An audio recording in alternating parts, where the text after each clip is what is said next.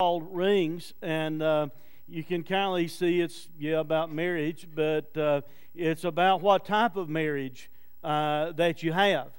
You can have a marriage that seems like a wrestling match or a boxing match or a cage match, or you can have God's type of relationship, God's type of marriage. When I came up and looked on the stage today, God has given us an illustration by virtue of us forgetting to water a plant that's on stage. Do you see how wilted that thing is? That is what happens in the house when things aren't going well in the marriage. All things wilt. The flowers wilt, things just start to die. So that's why we need to have the kind of marriage God wants us to have. That's why we need to have those kinds of relationships. We start out talking about what about marriage, what does marriage look like from a biblical standpoint. And then last week, Darrell shared with us about what a real man looks like.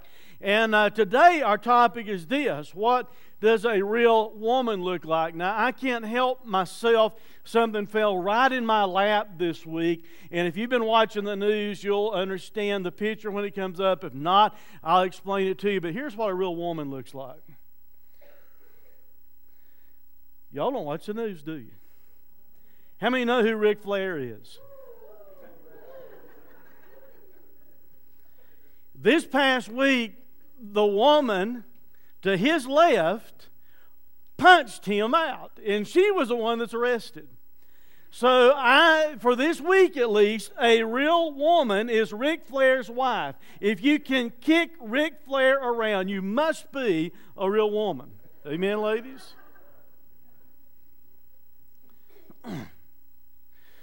One day Jesus was responding to a trick question by some Pharisees. They were trying to trip him up in some questions about divorce.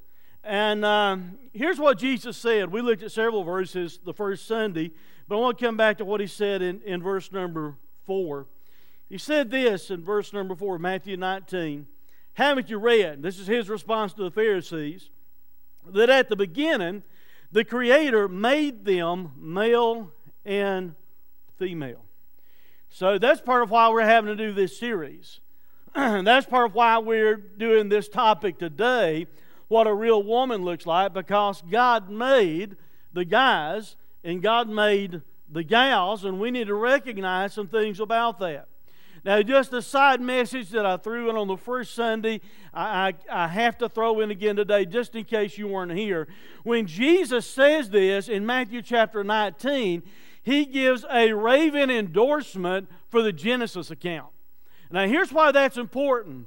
Because a lot of people who are liberal in their theology want to say, oh, it didn't happen like that. We started out as some warm goo in a pond and grew legs, and that's where we came from. Well, I've got news for you. Jesus said it happened like the Bible says. Jesus said it happened like Genesis says. And if you start playing around with that, you are fooling with the deity of Christ if you start trying to question what Jesus said. So just up front, He gives us an endorsement to where we ought to know with confidence we can approach this creation account. Like I said on the first Sunday, we were talking about what marriage is all about. So I gave you a main rings truth, and that main truth was this: success in marriage follows surrender to Scripture. Now, I don't know if we brought that up on the screen last week or not, but guys, I've got news for you. Success in being the man you're supposed to be also follows surrender to Scripture. And ladies, success in being the woman you're supposed to be also involves surrender to Scripture. So if we're going to have the kind of marriages we should have and be the kind of guys we should be and the ladies that you should be, the first step is to surrender your life to what the Word of God has to say and live by the principles of what the Bible has to say. Well, today, that's why we're going to look at what a real woman looks like from God's perspective, from a biblical perspective.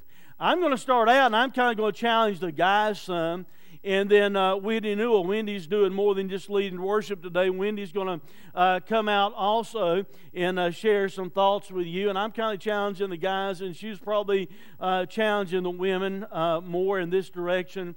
And then I'll be back up and we'll close and do an invitation. So, if God did this, in Genesis chapter 2, verse 18, the Bible says, "The Lord said, it is not good for the man to be alone. I will make a helper suitable for him." My question is this: what does that suitable helper look like? So, guys, I want to just challenge you to have the right view of what your wife should look like. I want to challenge you as a husband this morning to have the right view, and that's your first blank, your first point this morning, how the husband should view his wife. I want to challenge you to have the right view, the biblical view of your wife. And if you're here and you're not married, don't kick your mind in neutral and say, "I don't need this." If you get married, you will need it. And I'm telling you, even as a single guy, you need to have the right perspective from a godly standpoint, how you should view women. So that's what we're going to talk about to start with, how the husband should view his wife. First thing is this: the real woman for you, the real woman to you, is a suitable helper. We read the verse just a moment ago. The Lord God said, "It is not good for the man to be alone. I will make a helper suitable for him." The man's view of the woman should be this: God has given us what we need in our wives.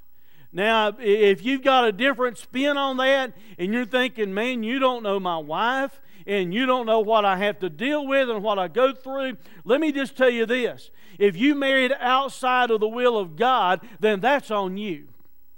If you married inside of the will of God for your life, then God has given you the wife that you need, and He has placed her there in a specific way that you probably can't even begin to understand, and she may not be able to understand fully, to where she meets needs in your life and fills deficits in your life that you might not even realize are there. If you have married completely inside of God's will for your life, and if both of you are trying to live your lives in surrender to Scripture, I'm telling you something: God has given you the exact woman, the exact wife that you need. And like I said, if you messed it up by not paying attention to God's Word, that's on you. That's not God's fault. So don't go blaming God for your marriage, or don't go blaming God for the relationship not being what it should be. God wants to give you a suitable helper. That was His intent. Now, you need to catch some things about that. A helper means this, guys. A helper means she is helping you do something. Did you get the emphasis on that? God did not give her to you as the doer, to where she does all of it. God provided you a suitable helper. That means she is to help you do something. That doesn't mean that she does it all while you camp out on the recliner or on the sofa, or in the tree stand, or in the bass boat, or on the golf course, or wherever it might be. That doesn't mean that she's the one that does everything. The word here is a helper. God gave her to you to help you do some things. The word actually means this in the Hebrew. It means to aid, to help. To be a helper, the root word means to surround, protect, or to aid. If she is aiding you or helping you, that means you yourself need to be active in something you need her help with. It doesn't mean that you just resign from being active in the relationship, or being active in the home, or being active in raising the kids, and sit back and expect her to do it all. That's not what is meant by this term. You are to be doing something so she can fulfill her God-given role to help you do something. Now, maybe she just needs to come over and help you on the sofa, or help you hold down the recliner,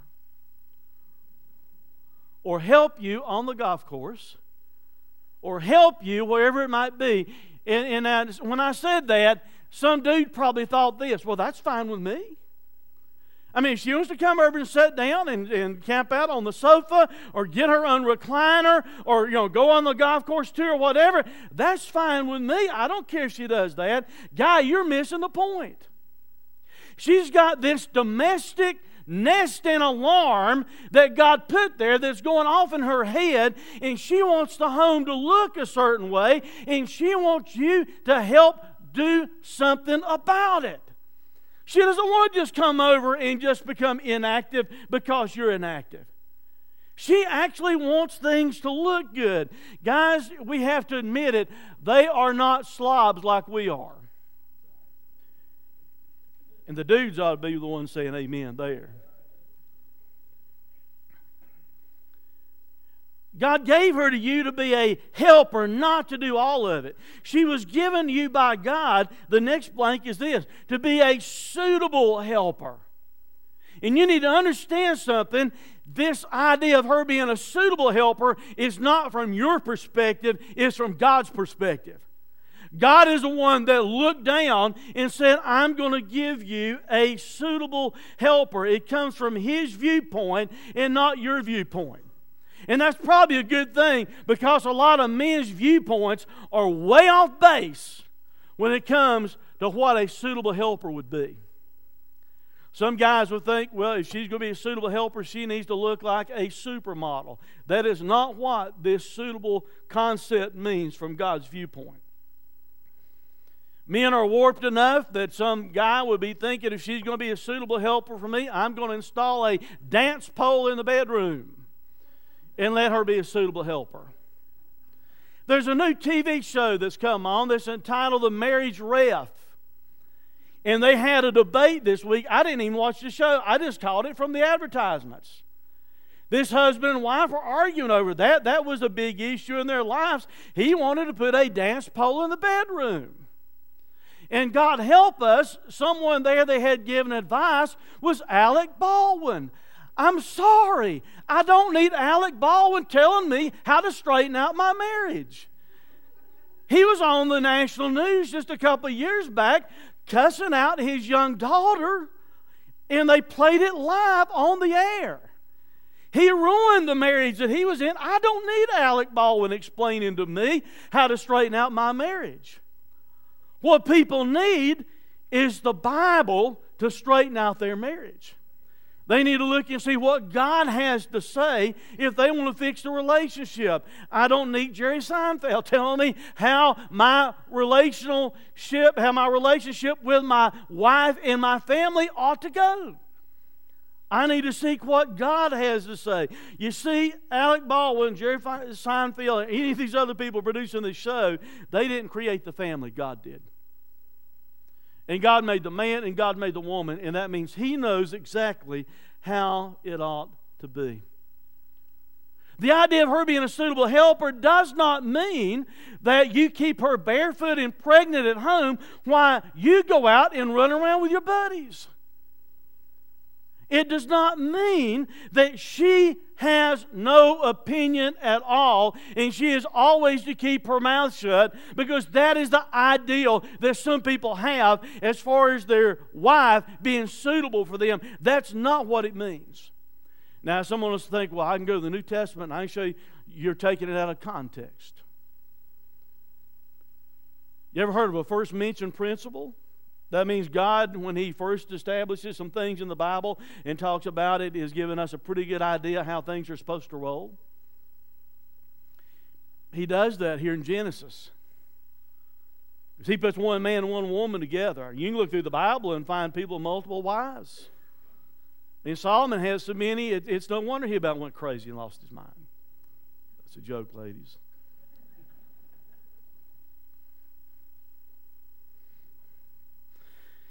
You see, it almost means exactly the opposite. If your concept of a suitable helper for you means that she always keeps her mouth shut and she never gives you any input, what the Bible means here is almost exactly the opposite. Because the word suitable, or in the King James the word meet, and some other translations may translate it a different way. It's a helpmeet in the King James. In the NIV we're looking at, it says a suitable helper, or a helper suitable for him. The word suitable actually means this in the Hebrew: a front, a part opposite, a counterpart, or a mate. But it also means over, against, or before. And the root word that it's built from means to stand boldly opposite, to manifest or announce, always by word of mouth to one present. In other words, face-to-face discussion is what's being talked about. The root word means to expose, to predict, to explain, and even to praise. So here's the deal. From God's perspective, He knew that you and I as men would need a wife that could sometimes let us know when we're about to screw up, who can sometimes stand opposite of us and let us know that we've taken a wrong path and we are about to mess up. To confront you face to face, to boldly stand opposite of you. The word even meant to announce or to predict. Now guys, I know we don't like this because of our stinking human pride a lot of times. But can I be really transparent with you and tell you I thank God for some times in my life that Becky has announced to me or predicted to me, and I've learned enough about her to understand when she starts making some predictions sometime, I probably need to take notice of it. That it's probably God actually speaking to me through the lips of my wife. Because God put her there to be the suitable helper. God put her there so she can help speak truth to us, so she can warn us when we're about to screw up.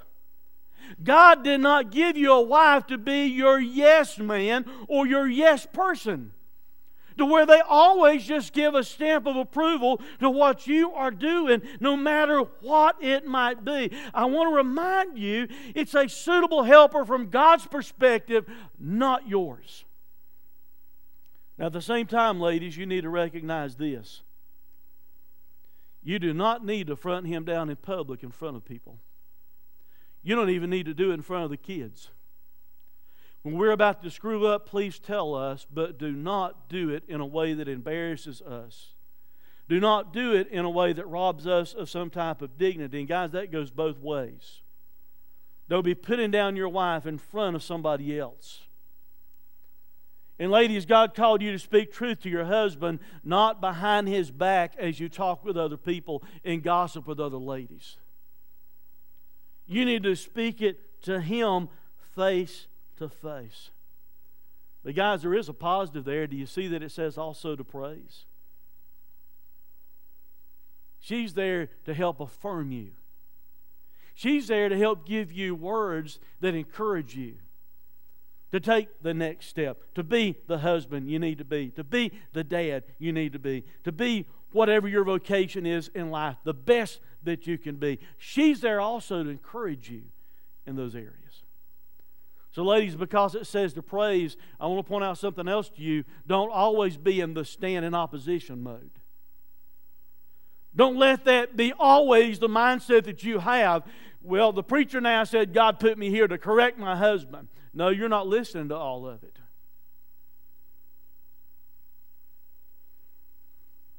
Matter of fact, here's a verse that husbands and wives both need to pay a lot of attention to in Ephesians. However, each one of you, and this after he just talked about the one flesh concept again and things like that, a whole lot of good stuff that he says before he gets to this verse that Paul writes about under divine inspiration. But then he says this: however, each one of you also must love his wife. Just finished talking to the dudes, telling us we're to love our wives like we love our own bodies. But he says here, each one of you also must love his wife as he loves himself. And then notice what else it says. And the wife must respect her husband. Ladies, listen to this. As much as you need to know that you're loved, your husband needs to know that he's respected. It's just something that's built into us by God, because God tells us that here in this verse. Guys, our Our wives need to know that we love them. That we love them sacrificially. Read this whole passage when you get home. That we love them sacrificially like Jesus loved the church and gave Himself for it. But the flip side of it, ladies, is this. That man that God has put in your life, he needs to have respect. And that's why I said, you don't front him down in front of people. You don't correct him in front of the kids. You don't take away his dignity. You don't disrespect him, because as much as you need love, he needs respect. And that's just the way God wired us. That's the way God built us. That's part of the distinctiveness between the two. So a real woman for you is a helper, a suitable helper. But a real woman for you is also this. A real woman for you is part of you. She is part of you. The Bible says this, Genesis 2:21-23. So the Lord God caused the man to fall into a deep sleep. Looked it up. The phrase deep sleep in the Hebrew means lethargy, or to be lethargic, or to fall into a trance. I knew Adam was a Baptist man to start with. God puts him into a trance state, but the word can be translated lethargic. Guys, regrettably, we can get pretty lethargic sometimes, even about our spiritual lives. And it doesn't come any news to you ladies this morning that your husband can fall into a trance. Amen? You've been talking to him for 10 minutes and you think he's listening and he's watching Sports Center. And you get at the end of your conversation and you're looking, waiting for him to respond. He has no idea you've said anything. Why? He was in a trance.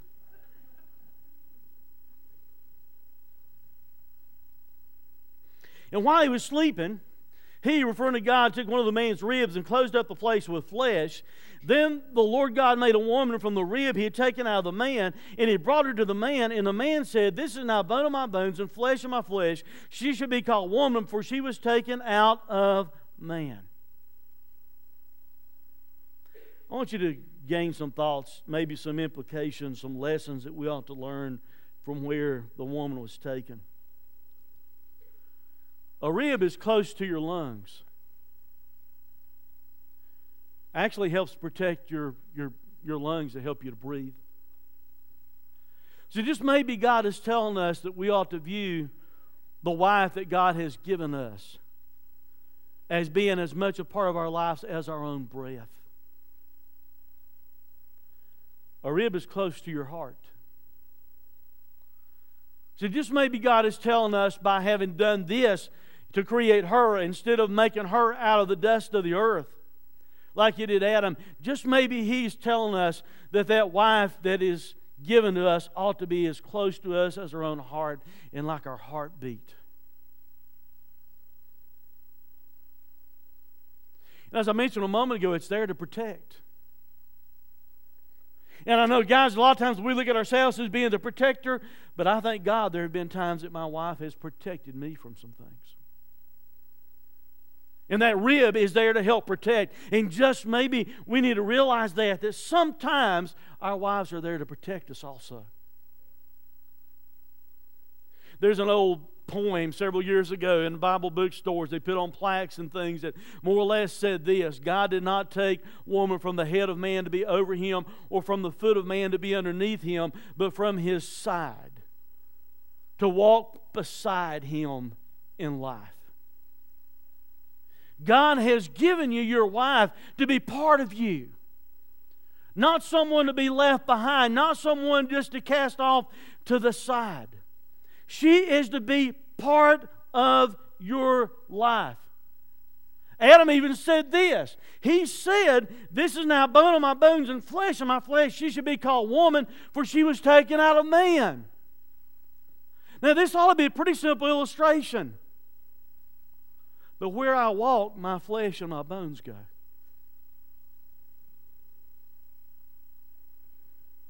And that ought to be the mindset we have about our wives. That they are a significant part of our lives. And just as when I walk, my skeleton's going and my flesh is going, We ought to have that viewpoint that we are so close together, bonded together by God, that where I go, whether she's actually with me or not, she's really with me. In my heart and in my approach to life.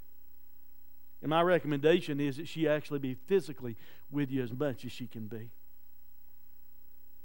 Save a lot of mistakes both ways in life, especially temptations hidden and things like that, if she's with you. The real woman for you is also this. The real woman for you is the second most important thing in your life. Look what the Bible says.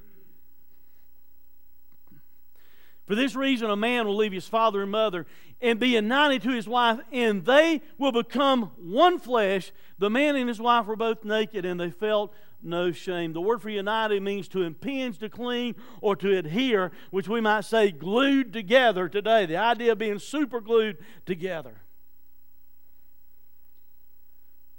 But you need to understand something. Even though God gave her to you as a suitable helper, even though the relationship is extremely important, and now that you're married, and this works on both sides of the relationship, husband or wife, either one, it's time to quit running back to daddy and mama.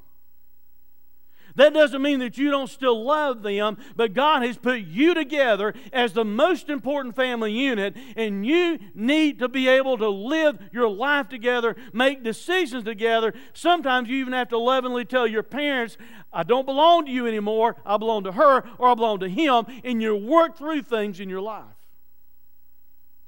And I tell young couples this every time I marry them. If they need, some other, ref or whatever, they're in the midst of the relationship, don't go to parents the majority of the time, because most of the time that's just going to increase the conflict.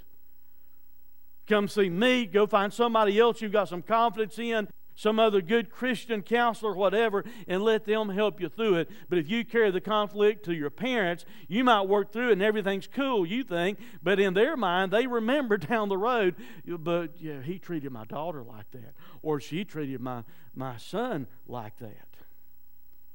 And you build a history that can cause problems down the road. Most of the time, not all the time, but most of the time, your parents are going to take your part instead of really giving you a fair estimation of what's taking place and good advice. Now, I hadn't even planned on getting into that much, but I'm just telling you, when you get married, you've got a one flesh concept, and you need to be hanging around your spouse. There's some neat things you can do around your spouse you don't want to do around your parents. It said they were both naked and they weren't ashamed. You can hang out naked. If you let me be a little bit coy, the Bible uses that term with your spouse. I don't think you want to do that with your parents. That's gross.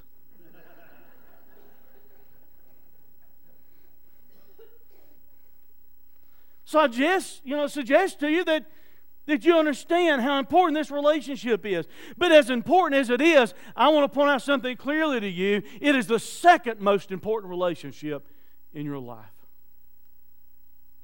not the first. Before I tell you the first, and you probably already know where I'm going, can we go on the back side of number 2 for a minute on the other side of second place? Men, that means to you that your wife is more important than your children. As much as you love your children, your wife is first. As much as you may love your job or whatever else, your hobby or whatever else, your wife is the second most important part of your life. Now let's go on the front side of number 2. The front side of your wife being second place. Guess what? The most important relationship in your life is not your wife. It is a relationship with Jesus Christ. And while I played around with it a moment ago where it said they were both naked and they weren't ashamed, I'll throw something else in just for free, guys. Sex is not your God, and sex is not the most important part of your life. A relationship with God through Jesus Christ is the first most important part of your life. And if you don't get that one right, you'll not get the relationship with your wife right either. The most important relationship in your life is a relationship with Jesus Christ. Wendy, if you would come share with us. Y'all give Wendy a hand, doing double duty today.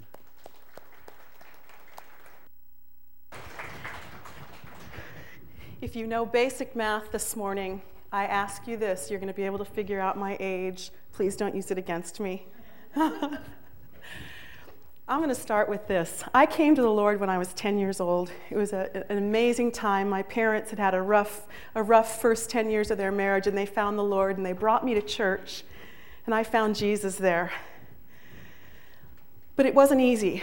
My parents moved around a lot. We lived in 9 different states, went to 9 different schools. My sophomore year in high school, 3 states, 3 high schools.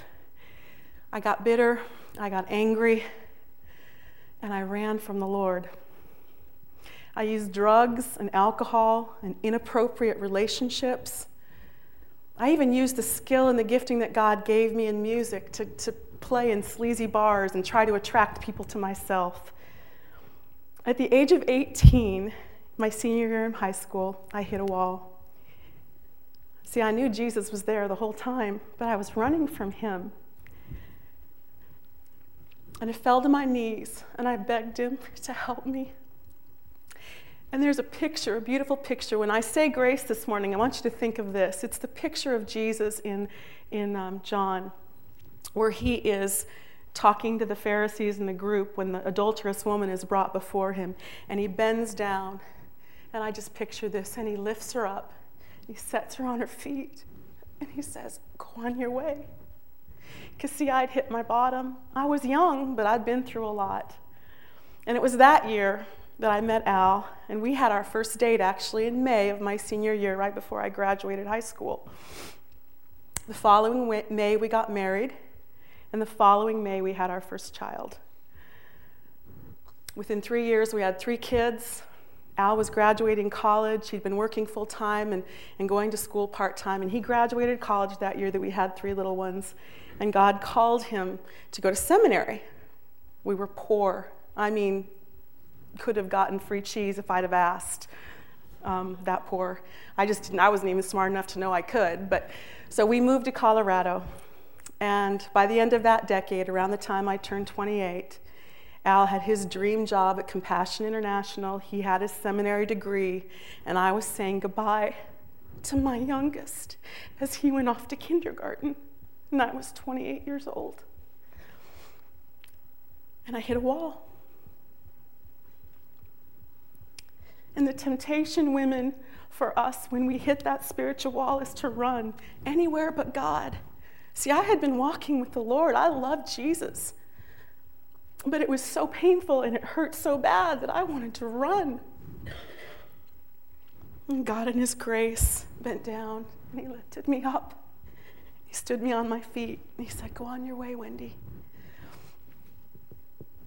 The next decade was incredible. Our kids were growing. Middle school, high school, they were in sports. It was a great time. Our ministry started those years. Al left Compassion, and we started doing what we're doing now. It was a great time. But again, towards the end of that decade, as our oldest daughter was getting ready to graduate from high school, I started feeling those feelings again. Because I knew that in just a few years they'd all be gone. And here again, my life, which I'd settled in, and I loved being a mom to teenagers, but it was going to change again. And it was during those years, not exactly at the age of 38, but around that time, I was diagnosed with cancer. So I had to say goodbye to my kids, and I had to deal with the cancer that God gave me. And he gave it to me. It was a gift. But I hit a wall. And I fell to my knees, and I begged Jesus, "Please help me, because I'm tempted, Father, to run. I just wanted to run." But he bent down, and he picked me up, and he set me on my feet. And here I am in this decade now. I'm a mom of 3 grown children who all love the Lord, and I'm a grandma. And it's all thanks to Jesus. A real woman is a woman of grace. Now, there's a second thing that's going to help you to understand my age, and that is I have a problem. So just bear with me here. But a real woman is a woman of grace. What is grace? Well, the Greek word is charis, and that is actually Will and Donna's daughter is named Charis. It's beautiful. We get our English word charity from that. It's a free gift. It's undeserved. It's God's favor on our lives. Again, I'm going back to John 8. I want you to think about this every time I say the word grace. It's God's amazing grace on my life. What is a woman of God? What is a woman? What is a real woman? She's a woman of grace. She's accepted that free gift that Jesus offers. A real woman desires God's grace to accomplish great things. What is a great thing? A great thing is a changed life, whether it's your children, whether it's ministering to the homeless, whether it's ministering here in church and in all the capacities that we have. A great thing is a changed life. So it's whatever we do to make an impact on someone else's life and show them the love of Jesus. The Proverbs 31 woman is an amazing woman. And by the way, for that time, the fact that she was able to trade, buy property, do the things that in that day and age women were basically owned. They didn't have anything to trade with. But this woman was. She had money. She was able to buy and trade. She made sure that her family was clothed. In the winter, they weren't worried because her family was warm. They had food because she provided for them. It was God's grace on her life. This is the kind of woman that we can be, whether we're married or not. She looked at the future with joy. In fact, my ESV version says she laughs at the future. How many of you women, when you have something really big and you're just, the temptation to worry is, how many of us laugh at that because we're so confident in the Lord? I struggle. That's a struggle for me. Ephesians 2:8 and verse 10 says this: "For by grace you've been saved through faith, and that not of yourselves, it's a gift of God." And then the most important verse, we are God's masterpiece. He's created us anew in Christ Jesus so we can do the good things He planned for us long ago. Every one of us women, whether we're married or not, have good things planned before we were ever born for us to do, that we would walk in them. A great thing. I see Becky Parsons and Sandra Triplett, who from the inception of day 3 have worked tirelessly in the nursery or with children. I see Elaine Tolbert, who's done things with no one ever knowing that have affected this church in a mighty way. And by the way, she writes the most beautiful, encouraging notes.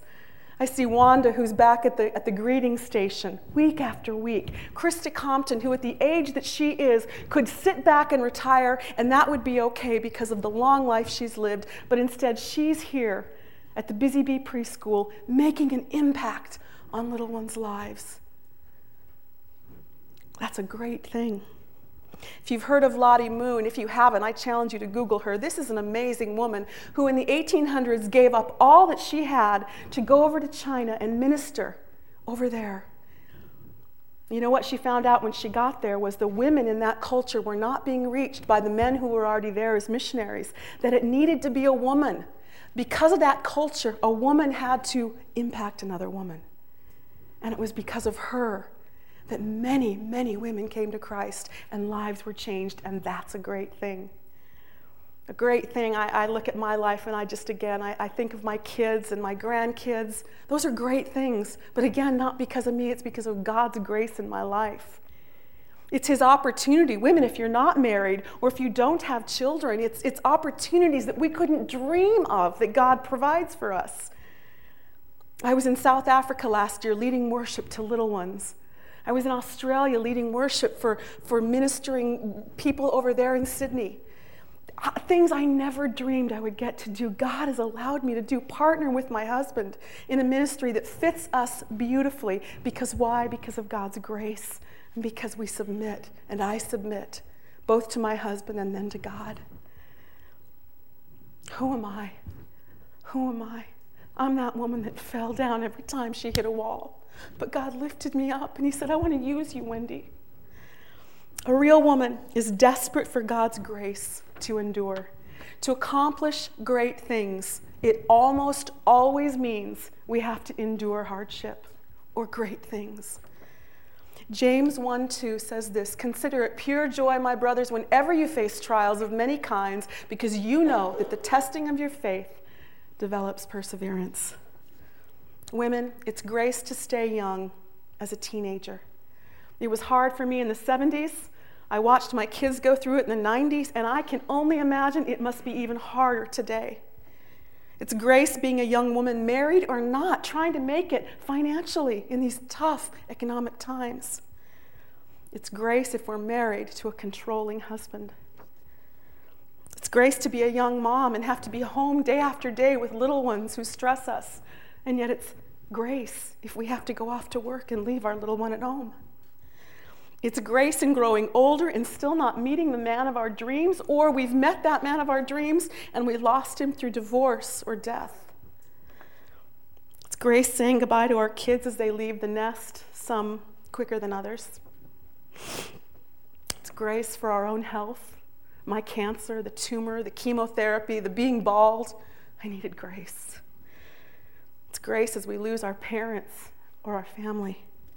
It's grace as our bodies change. For years I was told I looked younger than my years. I'm not told that so much anymore. It's grace to endure mistakes. It's grace to forgive ourselves when we've made those mistakes. We can call on God's unmerited and unlimited favor constantly. We need to learn to take our fears and our weaknesses to him. Even when we think our pain is unbearable or our situation is impossible, his grace is unlimited. It's huge.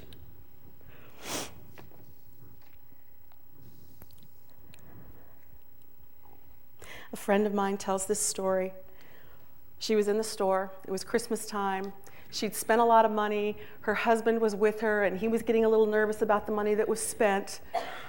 She picked something up in the aisle that she really believed she needed, and she was putting it in the cart, and her husband very insensitively and almost shamingly said, put it back. And he was rude, and there ensued a little fight in the store. And my friend was humiliated. She put the item back. She submitted to her husband, and she went through the line and got her stuff. And as she was going through and getting ready to walk out the door, a woman ran up behind her, handed her that very thing that she wanted to purchase, said, ma'am, I saw what happened in the store with you today, and I just felt I wanted to buy this for you here. That's our God. When we do the right thing, when we submit and we walk in that way that we're supposed to walk, he will either do this, he will change our husbands' minds, or he will change the circumstance. Whatever you endure, you can take those ashes, and God, through his grace, will turn them into beauty. Isaiah 61, verse 3 says this, bestow on them a crown of beauty instead of ashes, the oil of gladness instead of mourning, and a garment of praise instead of a spirit of despair. They will be called oaks of righteousness, a planting of the Lord for the display of his splendor. Women, you and me have the opportunity to display that splendor of God. And it doesn't look the same. The beauty of the weaving and the masterpiece that God is making us as a body is that we're all different, that the calls and those good things that he has for us to do are all different. A real woman receives grace to walk in the dignity of a queen. Dignity, what is that? That's inherent worth. So we're walking, women, in the dignity that is not because of us. It's not because of our husbands, it's because of Jesus Christ. He is the King, he owns it all, and we are walking in his worth. We are his royalty because we're his child. Queen Esther in the book of Esther, it's a beautiful story of a young Jewish girl who's brought into the king of Persia, and actually he chooses her as queen because of some things that had happened. And she's raised up And as the queen of this vast land, because in those days it was the largest kingdom on earth, she was able to save her people, the Jewish nation, because of her access to her husband, the king. She was royalty. She did a great thing. Women, we can do a great thing. There is no real beauty without grace. No matter your past, no matter your circumstances. If you're poor, walk in the worth of Jesus Christ. He owns it all. If you've committed a great sin, walk in the forgiveness. And remember this, Jesus bending down, stooping down to set us up and to forgive us. Walk in that forgiveness that Jesus has for us. If you don't feel attractive, or even if you do feel attractive, Revelation 20 says this, dress yourself with fine linen, bright and pure, for the linen is the righteous deeds of the saints. Our deeds don't save us. Jesus Christ saves us. But we are, and especially women, we are to dress ourselves in those good deeds, in those great things that God has planned in the beginning for us to walk in. So this morning, ladies, if you don't know Jesus, I challenge you. He is the person you want to get to know. Take your pain to God. When we take our pain anywhere else, we make things worse. We make our circumstances that much harder. By God's grace, accomplish something great for God. By God's grace, endure every hardship. And by God's grace, and with the dignity of a queen, because women, that's what we are. And that's how we need to see ourselves. If we know Jesus, that's who we are. Pastor.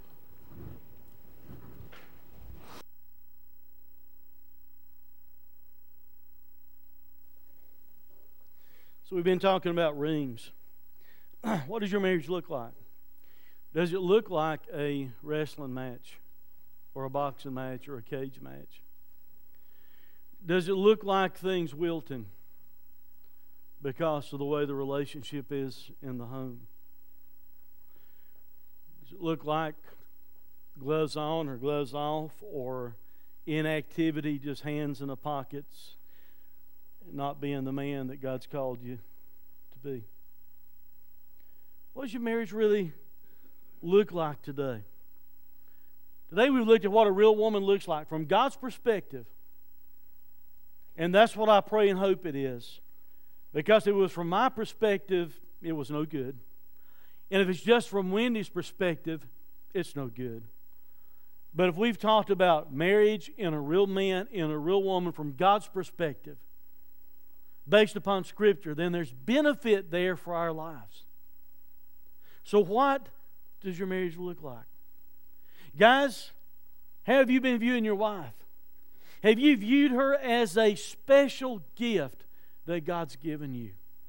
As a helper, not to do it all, but to help you do some things? Have you viewed her as maybe a God-given boundary sometimes on your life, to speak truth into your life and to help guide you? Have you viewed her as being a part of your life? But even as important of a part she is, have you realized that Jesus Christ must come first if you're going to have the marriage, and if you're going to be the husband, and help encourage her to be the wife that she ought to be, that Christ has to come first in the relationship? Ladies, if you realized how important you are in God's heart, that you can walk with grace, that through His grace you can do amazing things. Wendy alluded to teaching children here. Newsflash, we need more people teaching children. And as we grow, we'll always need more people teaching children. You can do something great for God and have the grace to do it if you'll just pray about it and ask Him, what do you want me to do? You can do some very great things for God. The band's going to come out and play in just a moment.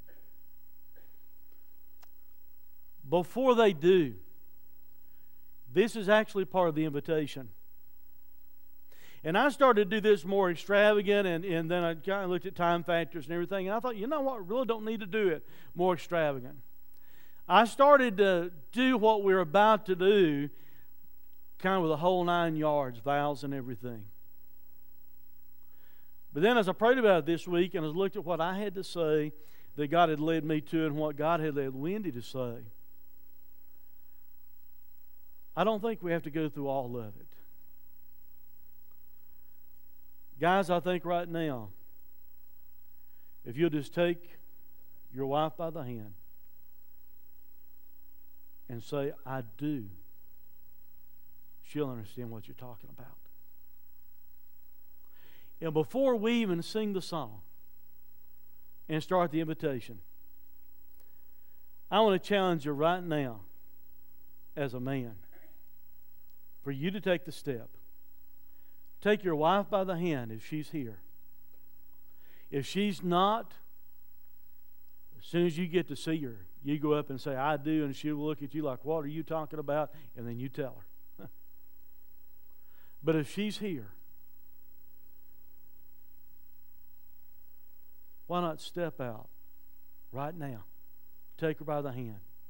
Join me here at the front. We're going to do this before we sing, because I want to apply this to the next level for some other folks. Would you do that? If your wife's here, take her by the hand and join me here at the front.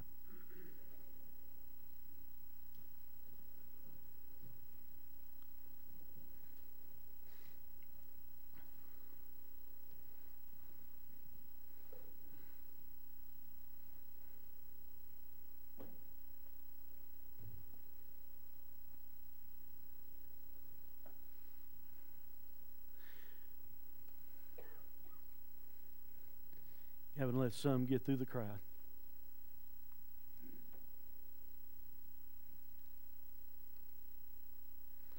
I tell couples this whenever I go over vows with them or doing the ceremony: don't look at me. I'm already married.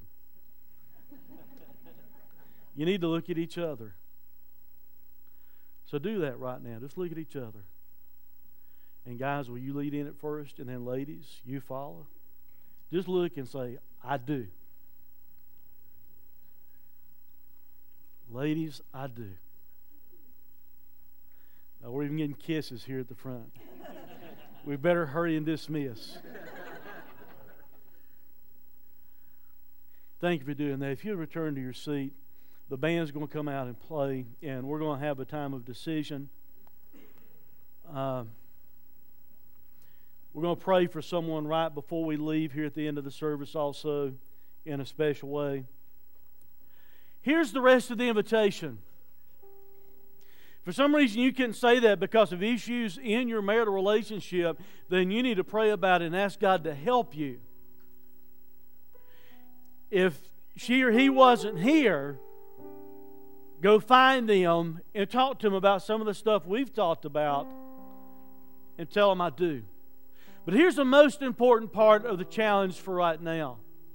Just as you saw these men and women look at each other and say, I do, there's a God in heaven that wants you to look to Him and say, I do. And if you don't know Christ as your Savior today, as simple as it was for them to look to each other and say, I do, there is a Jesus Christ who died for you on the cross with extended arms, longing for you to say, I do. And if you don't know Him as Savior, I'll be here at the front. Darryl will be here at the front.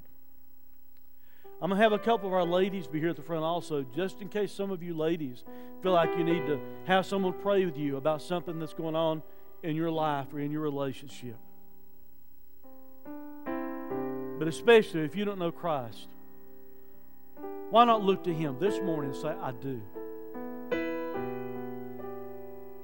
before you leave. Everyone please stand as the band sings.